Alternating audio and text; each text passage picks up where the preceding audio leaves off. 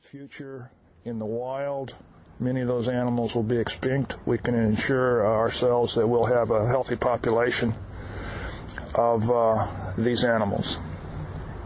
We're not a zoo. We're a private concern. We offer our animals a lot of space.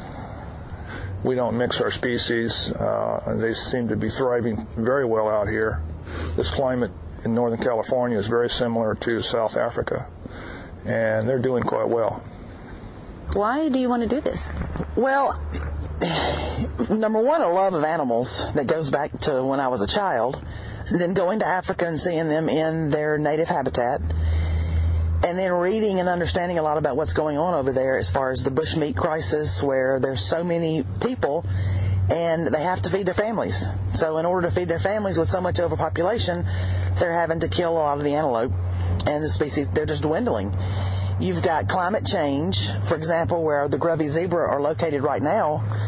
They haven't had rain in 4 months, and that's all due to climate change. So the species are dwindling there. You've got overpopulation, which means that there's a lot of encroachment on the animals grazing.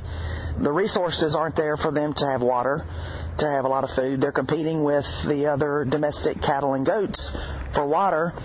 And in Africa, a lot of times in the tribal areas, your wealth is identified by the number of cattle and goats you have. So sometimes the wild native animals, they don't make it. For example, Hartmann zebra, up until about 4 years ago, you could shoot them as a varmint. But now they're doing a lot of educational programs to make people understand that the animals are what's drawing tourism there, and that's where they're primarily going to get their money from. What makes you decide on these breeds? Why do you choose these animals to protect? The two species of zebra that we are protecting are the Grevy zebra. There's less than 1,500 left in the wild, so within 10 years they will be extinct. And then Hartmann's mountain zebra, there's less than 5,000 left in the wild. They are also on the endangered species list. A lot of people think a zebra is a zebra is a zebra because they see all of these zebra on National Geographic that are with the wildebeest, and there's 750,000 of those. But there are different kinds of species of zebra, and so we're focusing on the two that are at the most risk of being extinct. The antelope that we have, it's very difficult for zoos to have these particular kind because of the demands they have. They like a lot of space. They don't get along well with other animals. They don't play friendly.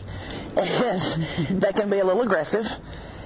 In Tsavo National Park, for example, roan antelope, in the 70s, there were about 25 to 30,000 in that particular park. And now there's 50. Not 1,000, but 50 animals. Each individuals? Yes. Oh. And just in that one region, but they're not endangered yet, but they are at risk, which means if someone doesn't start a conservation program for them, they could be on the endangered species list. So that's why and plus they're pretty. What agencies do you work with? It seems like you have a huge responsibility. Yes, we do have a huge responsibility, and it's very difficult at times to work with these animals because of their endangered status and a lot of the government agencies that you have to deal with. We primarily are involved with the American Zoological Association, known as the AZA, and we've been certified by that organization, and that's helped us a lot in working with zoos to gain knowledge, exchange animals, and develop ideas on education programs and that. What did we just do? We stopped by the garden, Judy. What did you just pick out of the garden? Well, we're growing some carrots for the zebra. It seems to be their favorite treat. So we have a whole plot of carrots, and then we also have friends that give us apples thinned from their trees for the zebra and for the kudu. Whenever we do tours, we always tell people that the zebra should be right here to get fed, but because we're not a zoo and they have a lot of space, it's not always assured that the animals are going to be exactly where we want them to be and behaving exactly like people like them to be. Then this is available. People can come here to see the animals? We do tours by reservation. We also have a carriage house that we rent out above our garage, and those people get a tour.